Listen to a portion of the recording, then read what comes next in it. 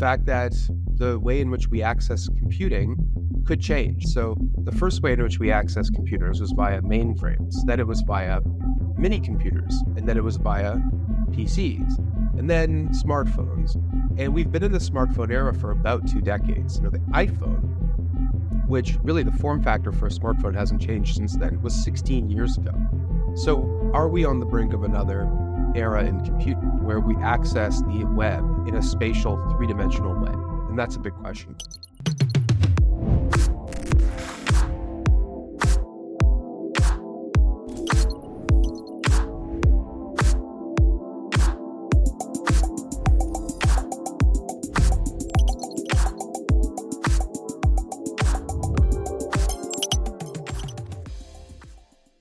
Hello, Alex. Welcome to the Open Metaverse podcast. Thanks for having me. Alex, to kick things off, why don't you tell our audience a little bit about yourself, your crypto origin story, and your new book, Web3, Charting the Internet's Next Economic and Culture Frontier? Sure. Well, I'm a Canadian and I started my career in traditional finance. I think what people in our industry now call TradFi. And I was there, working in that business for a very long time, all through my 20s. And it was really while I was working in investment banking that I first learned about Bitcoin. Now, this was well before the word blockchain or Web3 entered the language. There was this one new asset and people were really excited about it, or at least a small passionate community was. So I started to go down the rabbit hole a little bit. And the more I fell, the more convinced I became that the asset itself was really interesting, but that the underlying technology of blockchains could be revolutionary. And, this was not just my own journey. I was inspired by conversations with lots of people who were really passionate and articulate and really pushing the first sort of frontier of the blockchain world back then. To make a long story short, at the time, there wasn't a ton of new opportunities, new jobs or venture capital roles in the industry. And so in order to sort of sink my teeth into it, I decided on a different trajectory, which is that I partnered up with my dad and wrote a book called Blockchain Revolution. Now, that book, we had no idea, what was going to happen with that book, if it was going to be successful, if anyone would read it, or frankly, if we were even correct about our thesis. The thesis was that the internet was entering a new era and that we were moving from an internet of information to an internet of value. The blockchains were the first digital medium for assets, and that was going to transform every industry. And that was the thesis. And so we looked at a million different things. We had no idea if we were right. In 2016, that book came out. And they say luck is the combination of preparation and good timing. We prepared. We wrote a book, which I thought was pretty good. And we also got the timing right. This was a period when I think the first wave of people was trying to really understand what this was and whether they should care. And that book, which has now been translated into 19 languages and has sold more than 500,000 copies, has really allowed me to launch into various different things in this industry. So in the past few years, I've raised a venture capital fund, invested that into early stage startups, raised 20 million and returned about 50 million to investors over a 2-year period, launched a research institute, which counts big enterprises as members, worked as a portfolio manager, investing in liquid crypto assets in public companies, and of course, continue to write and investigate opportunities in this space. So, in the last couple of years, I felt that there's been a really urgent need for a new book to help explain to a much bigger audience, what is Web3? Why does it matter? Why should you care? What does it mean for business? What does it mean for culture? What does it mean for society? What are the challenges that need to be overcome? And what are the common misconceptions that we need to debunk? And I think that if anything, the events of the last couple of years, whether it's the collapse of FTX or others, has really sort of thrown new mud on the windshield and I think clouded people's view. I think people still believe the future is bright, but it's certainly not very clear. And I think that what we needed was a way to, shine a new light on Web3, and I hope that book does it. So, Alex, if you were to give a TLDR, what is Web3? Well, Web3 is the next era of the web and also the next era of the internet. For 40 years or so, we've had an internet of information. And that internet of information has had 2 webs, Web 1 and Web 2. Web 1 was really a medium for the presentation of information on static websites. Web 2 was a collaborative platform, a way for people to share information and to build communities and upload their own content. And Web3 is a platform that gives people ownership of the data class of the digital age. So a way to move and store assets, to own their own identities and data, to own their own digital creations, and to have property rights attached to them. For decades we haven't really had a way to express property rights online, and part of that is possession. It's been very difficult for people to actually possess their digital assets, and possession is 9/10 of the law, as the saying goes. So, what Web3 does is provide that economic layer for people to really have ownership over their digital selves. And I think as a result, and like other eras of the web, it's going to be hugely impactful for business, but it's going to have strange and I think unknowable cultural and social impacts. I think it's very presumptuous to try and predict everything that's going to happen in the future. And I believe that the future is not something to be predicted anyway; it's something to be achieved. And so, like, I just look at the people who are building stuff in this space, and from there try to extrapolate what's happening. But I believe that ownership layer is going to change the relationship between internet users and the platforms and services that they rely on. I think it's going to empower people all around the world with a new toolkit that will help to flatten opportunity, make it easier for everyone to access the global digital economy. I think it's something that will empower individuals at the expense of large companies. And I think it's something that's going to revolutionize a lot of industries like financial services, but also gaming and lots of others as well. Alex, there's a lot to unpack here, so I'll try to unpack this one by one. So you did mention culture and social impact, and you also kind of alluded or hinted new models or new monetization method for different avenues of life because of ownership, because of digital property rights. So just to start with this theme, what impact do you think it will have culturally and socially? And do you think can we now monetize culture because of Web3? Yeah, I believe that culture needs a new business model. For a long period of time, if you were a creator, you had to rely on a wealthy patron. And I'm talking about this is in the medieval period, the Renaissance. So you think about the Medicis or the Catholic Church or the King of England. And typically your cultural creation, your art, in a way had to reflect their politics. Now, the rise of industrialization and modern capitalism changed that completely. So now, as a creator, whether you were an author or visual artist or a musician, you could sell your creation to a mass market, right? And so the 20th century was the era of mass media. And in a way, it was almost like a golden age for a lot of creators. They weren't earning the majority of their fair share, but they were getting enough to live on. Now, the rise of the internet, the first era of the internet, was actually supposed to improve things for creators by creating avenues for them to connect directly with fans and disintermediate traditional, middlemen, like, say, I don't know, a record company, for example. If you can sell your music over the internet, you don't need to cut a CD, you don't need distribution, you don't need retail, right? And that was the promise of the first era of the web. But what happened was all of these assets, things like a CD, music, that you would have sold through a store ended up getting copied through the internet, because the internet was not a medium for value or for assets. It was a medium for information. And so that information was duplicated over and over again, like a photocopying machine, to the point where the information was basically worthless. And now you've got the rise of artificial intelligence, which I think it's clearly too early to say what the impact is going to be on culture and creators. But it is possible that artificial intelligence will remove human beings from a lot of cultural creations, whether it's script writing or writing scores for film or TV or creating visual effects or any other form of creation. So all of a sudden, technology, which has been this tailwind for creators for centuries, is now, I think, becoming a headwind. So it's pretty presumptuous to say, well, there's a new set of technologies that could help to address this problem that other technologies have created. But I actually think that's what we have with Web3. I think that Web3 puts power in the hands of creators, and it does so in a few different ways. The rise of NFTs, I think, is very significant. Now, they've got a bad rap because of some, projects which have gone to dizzying valuations, and they've been promoted by some unscrupulous people. And unfortunately, there's a ring of truth to that, as there is with a lot of things in Web3.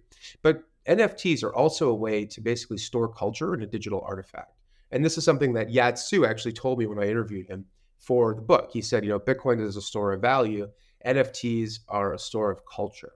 And so, in the research for my new book, Web3 Charting the Internet's Next Economic and Cultural Frontier, I learned and began to appreciate how NFTs were empowering creators. So there's one story in particular, which I actually just wrote up for an op-ed in CoinDesk about a young artist named Sebi, who's 10 years old, who also happens to be an autistic boy who lives in the Philippines. Now, he's someone who has been doing art therapy as part of his treatment. And his mom, who's very proud of him, has been sharing some of his work rather, on Facebook and Instagram and whatnot. Now, some people wanted to purchase his work, but the thing about his therapy is that he's supposed to keep the original piece as part of his therapeutic process. But someone had told her in the burgeoning NFT and Web3 community in the Philippines about how he could potentially sell his art to collectors and fans who are interested, but keep the original. And so since 2021, Sevi has made over 16,000 US dollars, which is a drop in the bucket compared to the 25 billion of total NFT sales, or the 300 projects that have made $1 million each in residual royalties. But for one kid and his family living in the Philippines who need to pay for his autism treatment, it's transformational. It's changed their lives, and that would not have been possible without Web3. So Web3 gives creators new ways for them to monetize their content. That's number one. Number two is that it creates new avenues to fund creative ventures. And I think this is going to be particularly true in the gaming and the interactive entertainment space. So if you're a developer, and it's, by the way, this is also something that benefits creators in parts of the world where they maybe don't have access to the same resources as a developer might in, say, the United States. So if you want to raise money to, launch a game, well, it's hard to do it if you're unproven studio. But if you've got a great community, then you can raise money directly from them by selling in-game assets. And we've seen some really, interesting examples. Now, there are implementation challenges to that, regulatory and so forth. But the fact of the matter is that is a way to put money in the hands of creators to help them fund their creative projects where it wasn't possible before. And I think that's very significant. And then the third thing is that I actually think that Web3 can help enable and fulfill the promise of AI. And the big issue with AI is that all of this content, which creators own and should be getting paid for, is getting put into large language models where it's being used to create something on the other end. And that something on the other end is based on some IP that somebody owns, but there's no way to trace and track the provenance and the ownership of that asset. But as I mentioned earlier, we have lots of ways to ensure creators get paid. You can program digital goods, digital assets with, residual royalties, for example. And you can always know who the original creator was by just looking at the blockchain. So we can empower creators and empower the owners of large language models by making sure creators get paid fairly, and making sure large language models have access to the best and most accurate IP. And so that's a way to fulfill the promise of AI, but ensure that creators get compensated fairly. So, all of these things taken together are going to set the stage for a new business model for culture. And to me, that's very exciting. Alex, you did mention NFT. Typically, when people hear about NFT, they associate it to PFP projects, which I think is a misnomer. So can you double click on, you in fact did double click on various avenues it opens for creator, but can you double click on some of the ways the NFTs could be used for digital ownership, just so our audience can comprehend what you just said? Yeah, I think that PFPs are what they call skeuomorphic design, right? The idea that when we're launching something new, oftentimes it sort of resembles what we've seen before. And so I think when people think of digital goods or virtual assets, they often think of avatars, skins, things that give their, character, some unique attributes in an online world. And so I think that's a very natural fit. I also think that for a lot of people who spend more time online than offline, and that's true for younger people, they care about the presentation of self in everyday digital life. There's a very famous book called The Presentation of Self in Everyday Life. And it's all about the ways in which we convey and project an image of ourselves to the world. And that's true. Like right now I'm projecting an image to you. I have a bookshelf, I'm wearing this cozy sweater. Like these things all mean something. And if you're online, the presentation of digital self is important too. What's your PFP? What are your assets? What's your track record? What do you say? What do you stand for? All that kind of stuff. And so I think that it's very natural that PFPs were the first place to start, but they're very much like the first place. And I think that in general, if people conflate the two, think that they're one and the same, then that is a disservice. I mean, ultimately, an NFT is a way to store culture in a digital asset, and so that can be really anything that you can put your mind to, right? It can be a PFP, it can be an in-game asset, it can be a piece of art or a collectible, it can be a share of, or a way to access a community, through like a token gated community, for example. Another thing too is that NFTs have a rich array of cultural use cases, but they actually have other use cases in other areas. So one example of that is an identity. So like soul-bound tokens, for example, non-fungible and non-transferable tokens that gather data about you that you can use to unlock services, like say financial services or healthcare services and so forth. Soul-bound tokens, I think, are a fascinating use case. Contracts, most like legal agreements, even whether it's even like your mortgage to your home or something, is actually unique. It's unique because it's that title to that house, and it's this mortgage, this amortization, this schedule, this and this and this, right? And so all of those things are unique, and so you can actually use NFTs as a way to codify the terms of a unique agreement, whether it is the terms of owning a collectible asset or the terms of owning a home or some other real world assets. So I think that with NFTs, the opportunities are vast, and I think with tokens in general, the opportunities are kind of limitless, for a simple reason that like a token is a blank slate. It's like a container for value. You can program it to contain anything, kind of like a website. Like a website, I'm just looking at the tabs on my website. So right now we've got a podcast studio, I got social media, I got email, I got e-commerce, I got YouTube, I got all these other things. Like websites can be programmed to do anything. They can be programmed to represent anything of information, and a token can be programmed to represent anything of value.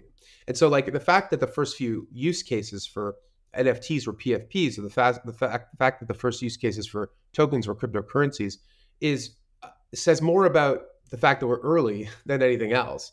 That those were the examples that people understood from the old world, and so they were the ones that were first to launch. But ultimately, I think that tokens can be used to represent almost anything. Excellent, Alex. Earlier, you did mention AI, and I think you were referring to how creators in the presence of AI can use NFTs and Web3 for their benefit.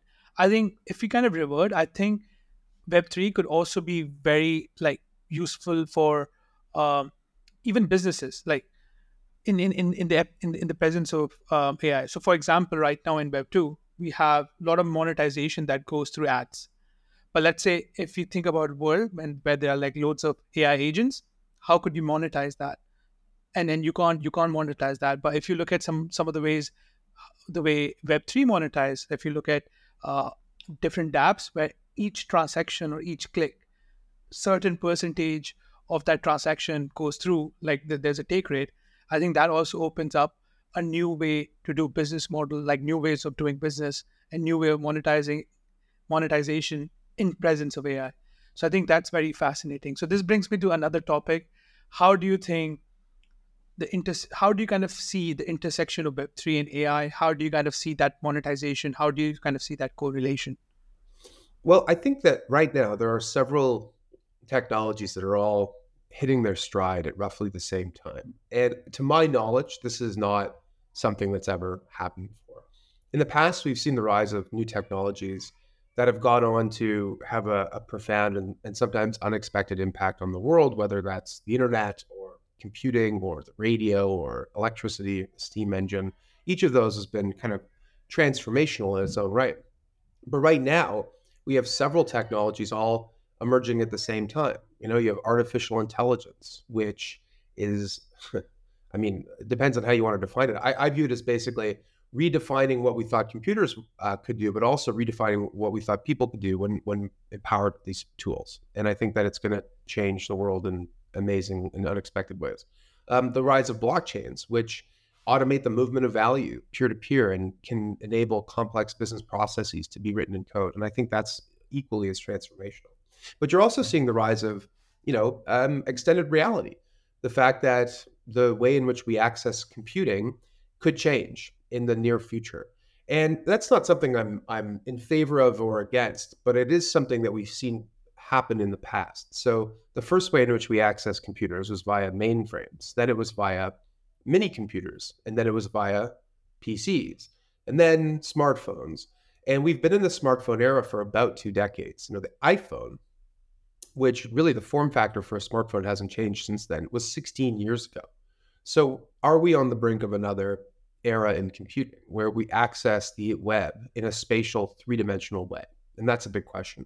And then the final thing is the rise of connected devices, smart devices, autonomous vehicles, and so forth. All of these technologies are not separate, but related.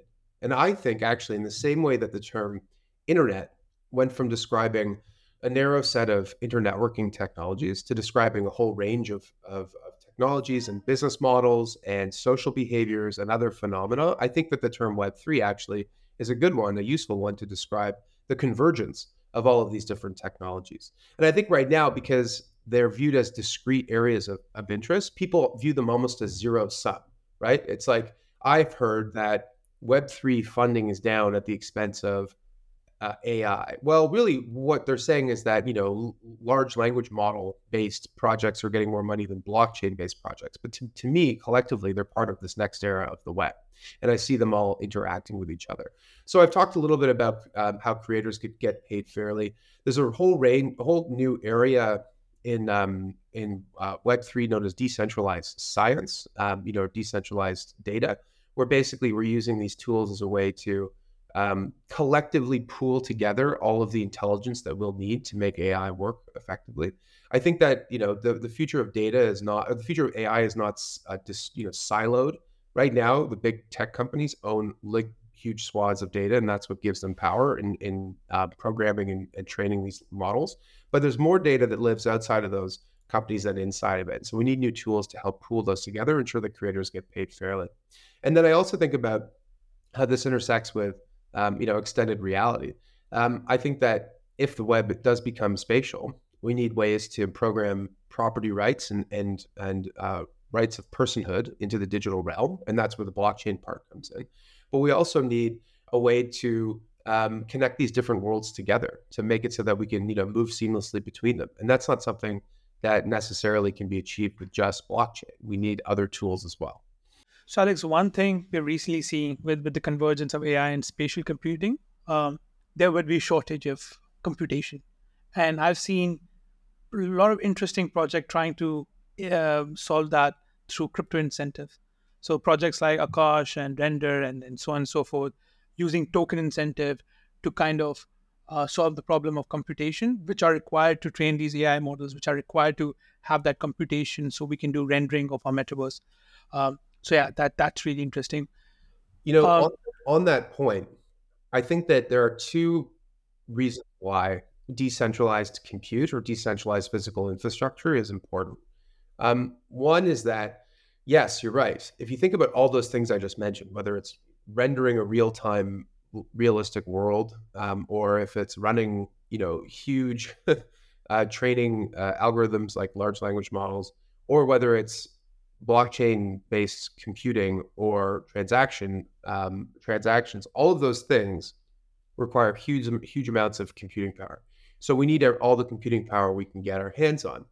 But there's a deeper, more fundamental reason for it, which is that if you're building decentralized applications, and the whole idea is that they are open, they're accessible to anyone, they're difficult to shut down, and they have no centralized sort of command structure, then you need to also have infrastructure underneath that reflects those features as well, those attributes. And so, like in the end, if everything is run off of, if you've got some decentralized, whatever location-based game or something, but it's all based on Google Maps API, or if you're using, if everyone's moving and storing NFTs, but it's all, being stored on Amazon Web Services or something, in the end, you're still relying on a centralized, party. And I think to fulfill the promise of Web3, the underlying infrastructure itself also needs to be sufficiently decentralized. So there's both a need for it, but there's also a principled reason that it's a good idea. Alex, I noted you use the word sufficiently decentralized. So does that mean like we require some level of decentralization, but after that there's like diminishing returns? Yeah, I think so. I mean, to me, there's a big difference between decentralized and disorganized. Like something can be decentralized without being anarchy, and I think that there are lots of useful examples of that.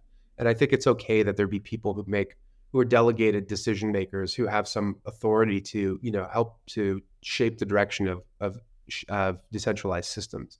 That is not, in my view, at odds with the principle of decentralization. So Alex, we also touched upon when we were speaking about income inequality in our current world. There's a power law in terms of income equality in our current way of life. Do you think Web3 has the potential to kind of solve that, or at least help negate that in a way that the income inequality shrinks? I think that what Web3 does, rather than redistribute wealth, is it predistributes opportunity. It creates the conditions for everyone to play on the same playing field. For people who are living in the global south who don't have access to banking, who are beholden to a local market, and who earn a lot less than people in other countries for the same work, um, there are ways in which Web3 can address all of those issues. It doesn't mean that it will solve problems. Like technology doesn't solve problems, it has no moral agency. But the fact that you can, work for a DAO and earn money in USDC and store money in a currency that doesn't, deflate away or inflate away, is in and of itself something that predistributes opportunity. The ability to join a gaming guild and like earn, rewards inside of a virtual world, is a way to predistribute opportunity. All of the ways in which we can use this as a way to connect people around the world financially, to remit money using stable coins, or to store value digitally rather than in paper money. These are all ways in which I think the technology predistributes opportunity, but it's not a panacea and it's not going to solve the world's problems. And honestly, like I think, like any new technology, we're kidding ourselves if we don't think Web3 is not going to create a group of hyper wealthy and influential people. And indeed, it already has. I mean, just look at where we're at right now. I mean, there are the founders of a lot of layer ones or big corporations are rich people in the same mold as Web2 founders, and in a lot of respects, right? So like clearly that's like, it's not, don't go seeking salvation in new technology or seeking higher purpose. Like this is a toolkit. I think it empowers people. I think because anyone can access it, it should flatten the world. It should make it easier for everyone to compete. And I think in the aggregate, that's a good thing. But it's not going to solve, all of our problems. And it may perpetuate some of the same inequities that exist in the world today. So apart from digital ownership and digital property rights, one of the promise of Web3 is you become the owner of the network you contribute to. So Alex, how do you see the evolution of Deepen and SocialFi? Like we're seeing a lot of these social media apps pop out, such as Star Arena these days, Fen.tech. We're also seeing a lot of emergence of interesting kind of heliums of the world, kind of hive mapper of the world, that attempts to decentralize Uber, Grab, so on and so forth. How do you kind of see that evolve? What do you think are some of the opportunity, and what do you think are some of the challenges? Well, I think it's a huge opportunity for the reasons that I've presented, which is that I think that there is a real reason why these systems can actually create better products and services than their centralized counterparts. Mapping is a really good example. You mentioned Hive Mapper. So right now, Google Maps is the dominant mapping data provider in the world, and it's not just the application that we all use on our phones. It's every delivery service, Uber, all of your state houses, local insurance companies, banks, anybody who needs mapping data relies on a single source for that. So, from a just pure market perspective, it'd be useful if buyers had choice because it would improve the quality overall. Now, that's number one. But number two is that Hive Mapper's data could be better than Google's data. Like it doesn't matter how many Google trucks you can put on the road driving around. There are always going to be more of other cars. So how many of those other cars can you equip with Hive Mapper's dash cam and software to turn it effectively into like a Google van? And the answer is that, well, a lot. They've already sold out of their dash cams. And so far, in less than, I think 18 months, they have mapped 5 million kilometers, which I think is 8% of the world's roads. Now, there are large parts of the world that have not seen a Hive Mapper vehicle, but in certain markets, LA, Seoul, I think New York, they're remapping and remapping these streets like on a very frequent basis in a way that would not be possible with Google. So all of a sudden, you've got more timely, more accurate mapping data that you can use, not just for some consumer facing ad, but for all the other reasons that people need mapping data. I think that's really exciting. And the other thing too is that in my view, DPIN and Hive Mapper is an example, neatly kind of capture the convergence of technologies. Like Hive Mapper would not have been possible if there wasn't a $300 dash cam that was really high quality that you could use to like capture all this rich data. And that's an Internet of Things, like technology, hardware, innovation. The second thing is that you need AI. So they need AI to fill in the gaps what the camera might be missing, but also to do identifying obstacles, identifying landmarks, blurring out people's faces. Like all of that stuff requires AI. And then without the blockchain part that helps to coordinate these resources and incentivize people, then there's no reason for you to do this. Why would I put a dash cam on my dash and spend the money installing it if I didn't think in some way I was going to benefit? And so you take these things together, and all of a sudden you've created a service which in a year has mapped 5 million kilometers of the planet, and it's all based on sort of decentralization, but with some coordination from a company. And I think that's an interesting model. In terms of like decentralized physical infrastructure in other areas, I think that there are some limits. I think that in the case of helium and some of these others, they're trying to use a proof of system that sort of proves that you're setting up nodes and that you're doing all of this to actually advance the network. But there's so much gamesmanship that it's been very difficult to scale these networks without there being some level of like fraudulent behavior by nodes who aren't really doing it in the best interest of the network. And I think that there's lots of like real implementation challenges to doing that. So there are some examples, Akash, Filecoin, others, where it makes a lot of sense and where it's working. Others where maybe there's some growing pains, and then others where I think it's working really well. And I think Hive Mapper is a good example of that. Very interesting, Alex. I think like since we all like at least I work in Web3. So what happens that you're in this echo chamber. I really love the fact that you're able to think from a macro level where you're able to kind of relate the dots in terms of convergence of the technology. And I think that has been the recurring theme. So that's very fascinating to see. And I really enjoyed that thought process. So Alex, I think we also discussed this when we spoke earlier regarding the killer use case of Web3 or crypto. What do you think is or are the killer use cases for crypto? Well, I think it's too early to say. I think there are examples of applications where there's a clear product market fit. And I think that stablecoins are an example of that. Stablecoins are like the email of Web3. They're like this thing that everyone like kind of can use because they're immediately obvious what their value is, and they're very skeuomorphic in their design. It's like people are already used to accessing banking online and sending money peer to peer, at least within the United States. So the idea that you have a way to store and move US dollars globally and instantly is like very obvious to people. Just like the idea of using electronic mail is very obvious. It's like mail, but faster and electronic, so that's easy. But I think in terms of what the future use cases are going to be, I don't really know. I think that ownership as a layer for the web is going to create all sorts of new areas for new designs and new applications that we haven't really thought of. I think that gaming and the metaverse is this area that personally I think is very attractive for this, for a very simple reason, almost a reason that's almost similar to the reason for stablecoins, which is that people today already spend billions of dollars on virtual assets, virtual goods, not digital goods. Subtle distinction. But basically, they spend billions on things that they buy but don't own, right? They don't actually have property rights to them. They can't possess them. They can't move them peer to peer. If they want to sell them, typically if they're permitted. They're mostly renting. Yeah, they're rentiers, right? And it's like there's no property rights. And if the landlord changes the rules, then you're going to forfeit your asset, right? So to me, it's like, okay, well, let's keep designing cool games that people love to play, and they will enjoy.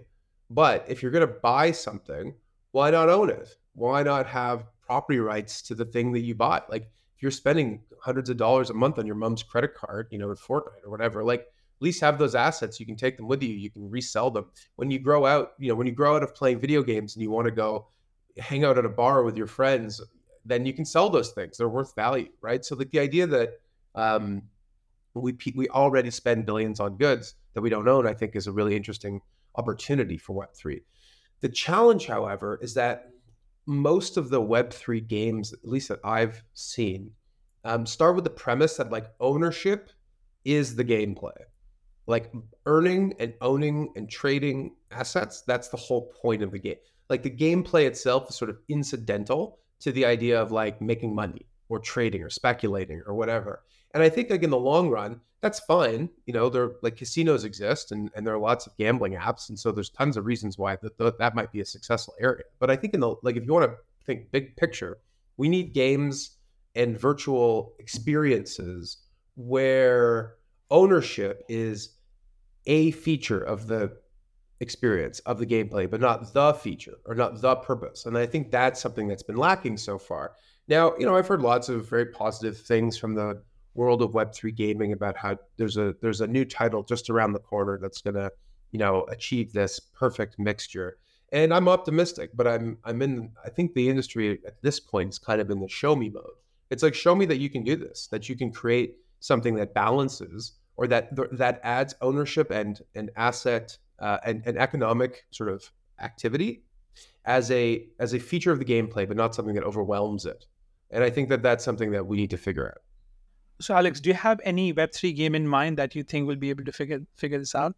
No, I don't have anything in particular. Are you aware of any? Like, is there anything that excites you? Because I don't pretend to know everything. I'd love to know who's working on Yeah, cool stuff. there are few games on the horizon. Again, not financial advice. Some of the games we have invested in, some we are not invested in.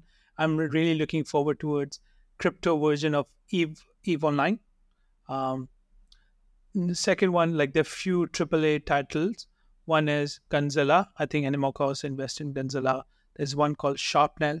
Um, then we're also working with like loads of fun games. Like one is Farcana, another one is Clang, which is like Sims version but has like token elements. So there are few in the private market that are basically working not only on novel ways of introducing ownership, but also have interesting gameplay and they know how to design the game.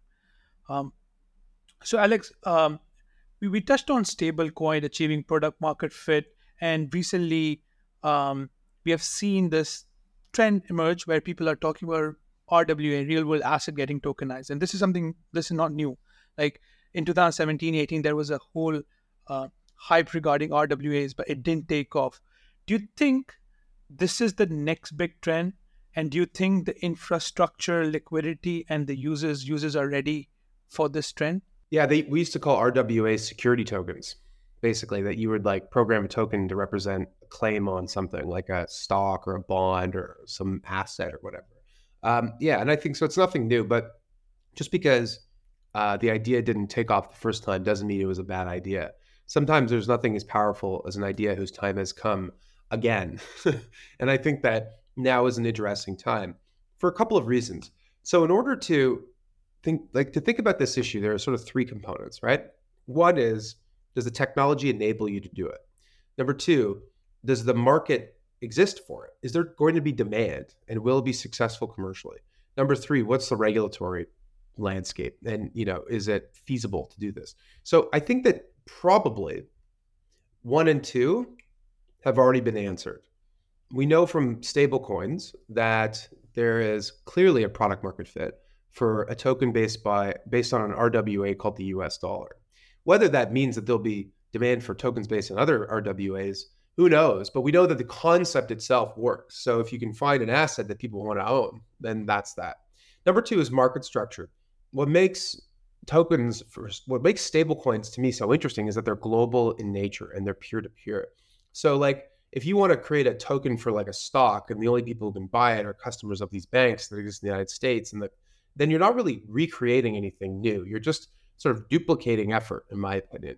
Now, if what you're doing is creating a way for people to, I don't know, anyone in the world who has access to an Ethereum wallet and USDC to also use that as a way to make investments into the U.S. stock market via RWAs based on Apple, and you're in like India, then that is actually hugely valuable because it's actually quite challenging for people around the world to own capital assets like U.S. stocks, for example. And so if like the first thing everybody wants is a U.S. dollar bank account, okay, stable coins. The second thing they want is a US dollar investment account. And so if you can provide that either in a fully decentralized way or via, CDFI way where it's like tokens based on assets held in custody somewhere, then you are unlocking a massive opportunity. So there's no reason why that can't be successful. But the issue is number 3, which is the regulation. So like, I don't pretend to be an expert in the rules in every country, but I just know that there are very strict limitations on who can own certain assets and whether or not, those people are KYC'd. And like, if you're like, think about it, like if JP Morgan, I'm just making this up, were to do a tokenization project where it's tokenizing a whole bunch of assets that it holds on its balance sheet or something, and then is able to sell those to sell them to like customers of JP Morgan. But if it's fully peer-to-peer, like if it's a fully Web3 thing, then nothing would stop those people from then selling those assets to someone else, right? Like that's the nature of digital goods.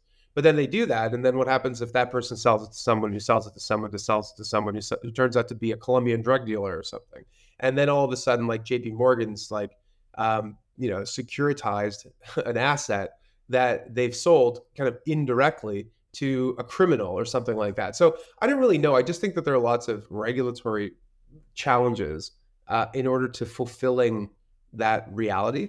But we do know clearly that from a technology and from a product market fit perspective, those questions have already been solved, right? And so I just think that like it's not a matter of if, it's a matter of when. When we get a workable regime, or perhaps innovators just innovate kind of on the margins of the regulations in an international market, and that's sort of part of the future. I don't think that's ideal. Like I think it'd be better if this was compliant, but I just don't know if there's the will to create those kinds of workable global solutions. That's a very balanced answer, Alex.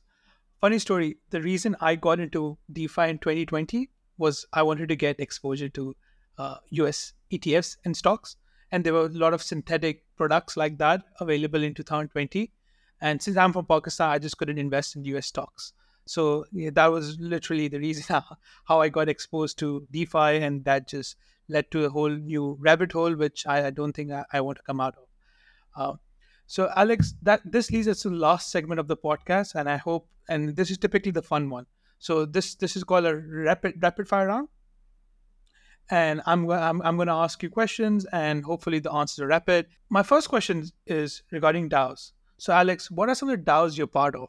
Well, I don't know how to answer that exactly. Like I'm an owner of DeFi tokens in a bunch of different protocols, which give me, a say in the ownership and the governance of those protocols. And so, like in a way, I'm members of those DAOs because I have an economic stake in them. But I wouldn't say that I'm like actively involved in the governance. Beyond that, like DAOs for like coordinating like fundraising efforts or like friends with benefits or those kinds of things. Like I'm not a member of any of those DAOs. I'm an observer of them, but not a member of them. So which one of the DAOs like caught your attention, which you thought was novel or provocative? Well, like I do think that in the world of DeFi, a DAO is sort of the perfect structure for organizing people and assets and money. Like I think that more than anything, something like Uniswap has done a really good job of that. And it's like simply that as a decentralized exchange, you need liquidity. And so you need people providing liquidity. And so how do you do that? Well, you incentivize them by making them owners in the platform. And so the more liquidity they provide, the more they own. And I think that's just such a perfect example. Or like Compound, like the more, the more liquidity you put into a lending pool, the more you're likely to earn as a result of that. And, that makes sense because if you're, the biggest trader on the stock exchange, then, you are the one who should benefit the most in a way, right? So I think that that's really, really interesting. But I also think that in a way that ownership becomes an issue with lots of other kinds of applications because it's easy for a DeFi application to be hyper financialized, but it's not, I think, so great to our conversation about gaming when it happens in like social apps or gaming apps because there are lots of users who are just not interested in that, will be scared away by it. Alex, in terms of blockchain ecosystem, do you have any favorite or not favorite, but like any blockchain ecosystem that you think uh, could be interesting from an infrastructure standpoint, where you see a lot of activity going forward? Can I say Ethereum? It's like Apart from Ethereum, apart apart from from Ethereum. Ethereum, yeah, I mean, look, Ethereum is I think we're always so excited about like what's next, whether it's like a layer two or some new alt layer one, that we forget that, Ethereum is this $200 billion network that supports, dozens of application, I don't know, hundreds of applications in all these different areas, whether it's DeFi or gaming or what have you. I'm very familiar with the Cosmos people. I was an early advisor to the project before the token launched. And that's more just because I'm Toronto based and one of the founders, Ethan Buchan, was a friend of mine. And so, I've been tracking that very closely. And I really like the people that are in that space. I think they're incredibly sincere and hardworking. And, I think that they're really focused. I think in this business, there's missionaries, there are mercenaries, and there are pragmatists. And I think that a lot of ecosystems reflect the character of their communities, right? And I think that what I like about Ethereum is that it's pragmatic. What I like about Cosmos is that it's missionary sort of zeal, right? Like I think that we need pragmatism to scale Web3, but I also think without missionaries, you can't push a new frontier.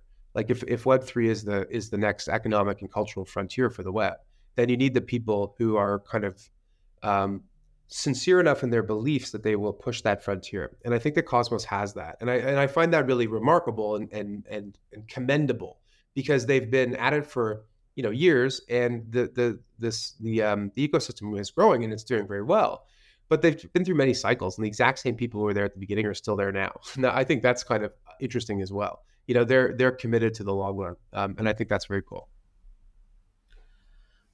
So, Alice, do you think in terms of L1s and blockchain, is architecture, technical architecture more important, or do you think the ideology, the culture of the blockchain is more important? I think they're both important, and maybe they're both necessary but not sufficient in their own right.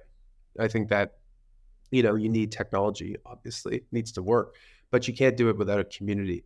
I mean, like Bitcoin and Ethereum are successful because of tech, I suppose, but really it's because of community. I mean, the the the the way in which people talk about Bitcoin is something that is very hard to recreate in humanity, right? It's hard to get people who are so united around a core set of primitives or beliefs or technologies that they're prepared to, you know, make it their lifestyle and make it their personality. People do that. They do that with religion, they do that with political ideologies, and they do it with Bitcoin. And so, I mean, that's a powerful example of how belief in community can propel the value of something. And I think in Ethereum's case, it's similar. And I think that's probably one of the challenges of launching a new network, which is that things always look good on the way up, but on the way down, a lot of people who were excited may cut bait and move on because they are not they're not as dedicated as they may have been if they'd been around for many years. And so I do wonder about that openly, as it relates to a lot of these new layer twos and layer ones. It's like, how many of the people in those communities are mercenaries? How many of them are missionaries, and how many of them are pragmatists? And if the mercenary part is more than a third, then you're screwed, right? And I just think, like, if you look at some of the examples from the last cycle, when there wasn't money to be made, they cut bait and ran. And I think that that's something that every founder of a protocol has to consider and deal with. Yeah, I think that's a good mental model to evaluate blockchain or blockchain culture. Yeah. Um, so, Alex, what's your pet peeve in Web3? My pet peeve? um, where to start? I think that there's a total look. I think that I'm not a developer, and I'm sympathetic to people who love, uh, technology problems for their own sake. But I think there's a preoccupation with developing infrastructure versus like developing applications that people want to use. I think that's number one. Number two, I think that there's a huge preoccupation with trying to with like what problem does Web3 solve? And I think a lot of people are designing to that problem. And I think that's actually a mistake because like lots of technologies, when they first emerge, are actually less useful than the thing that came before. Like email was not as useful as picking up the phone because every person in at least, in your peer group had a telephone, whereas nobody had an email in the early days, right? Or like credit cards were less useful than cash because most merchants didn't accept them. But like those are technologies that were inherently more useful once they scaled. So I just think like trying to stick with only what's the problem set today of some existing industry is like stupid. That's not the way that technology innovation ever works. It works by creating new and unexpected and much weirder things. The benefit of the internet wasn't that it made how we consume magazines more efficient. It led to a whole new media landscape that transformed that entire industry. And I think the same thing is going to be true. So I think that's another one. And then I think that in general, the community has a habit of either being prone to like bouts of despair and bouts of euphoria, and I just think that's not healthy. it's not a sustainable way to live. Like the bouts of despair, it's like everyone becomes tribal and there's infighting and it's like everyone's at each other's throats and da da da. And then in the points of euphoria, everyone is gloating and peacocking and talking about how smart they are and how great they are. And I just think like the arc of progress is not a straight line, obviously, but it's a little more helpful if you can just sort of like maintain an even keel as you're building and not get so caught up in this stuff. So that's three things off the top of my head. I could probably think of others. So, Alex, what is the most frequently dApp or protocol you use in Web3? Probably Cosmos Osmosis, the decentralized exchange, just because I happen to kind of be deep in that world and have lots of those things, and so I would say I use that quite a bit. Yeah, just for our listener, Osmosis is also MEF protected, so that means you won't be front run. So it's a great DEX to use. Alex, final question before we conclude: what was the last thing you searched on Google or ChatGPT? The last thing I searched on ChatGPT or Google. Oh, so well, I wrote out this list of recommendations of books that I'd read for Web3 for the research for my book, and I put it into a Twitter thread. And it was easy because I could put 240 characters. And then I took my Twitter thread and I put it into LinkedIn, and it was 3,000 characters too long. And I was like, oh, now I have to go back and try and edit my list of recommendations. So I think my last ChatGPT was take this list of recommendations and make it so that it fits into a LinkedIn message. And I did that. And with predictable ChatGPT results, it looked good. But then when I read each thing, it was like, it made no sense. So I had to go back and do it again anyway. So it's like both the benefit and the limitations of that technology. Thank you, Alex, for joining us today. Before we go, could you tell our audience how they can follow you, how they can follow your writing? Well, yeah, I mean, look, check me out on Twitter at Alex Tapscott. I try to tweet often about things that interest me. And then the other thing would be just to check out the book, Web3, Charting the Internet's Next Economic and Cultural Frontier. The best way to buy it is in massive volume. Don't forget, if you're buying for friends and family. No, in all seriousness, I call Web3 a frontier, and frontiers have got lots of opportunities and lots of risks. And I think, even the most adventurous, pioneer needs a field guide to help them navigate that frontier. So I'm hoping that the book is useful. So please check it out. And if you do decide to pick up a copy, leave a review. Always curious what people think of the book. Okay. Thank you, Alex, for joining us. It was a pleasure. Thank you.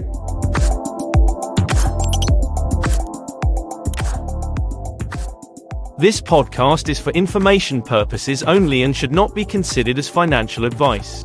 Any opinions provided in this podcast reflect the views of the speakers only.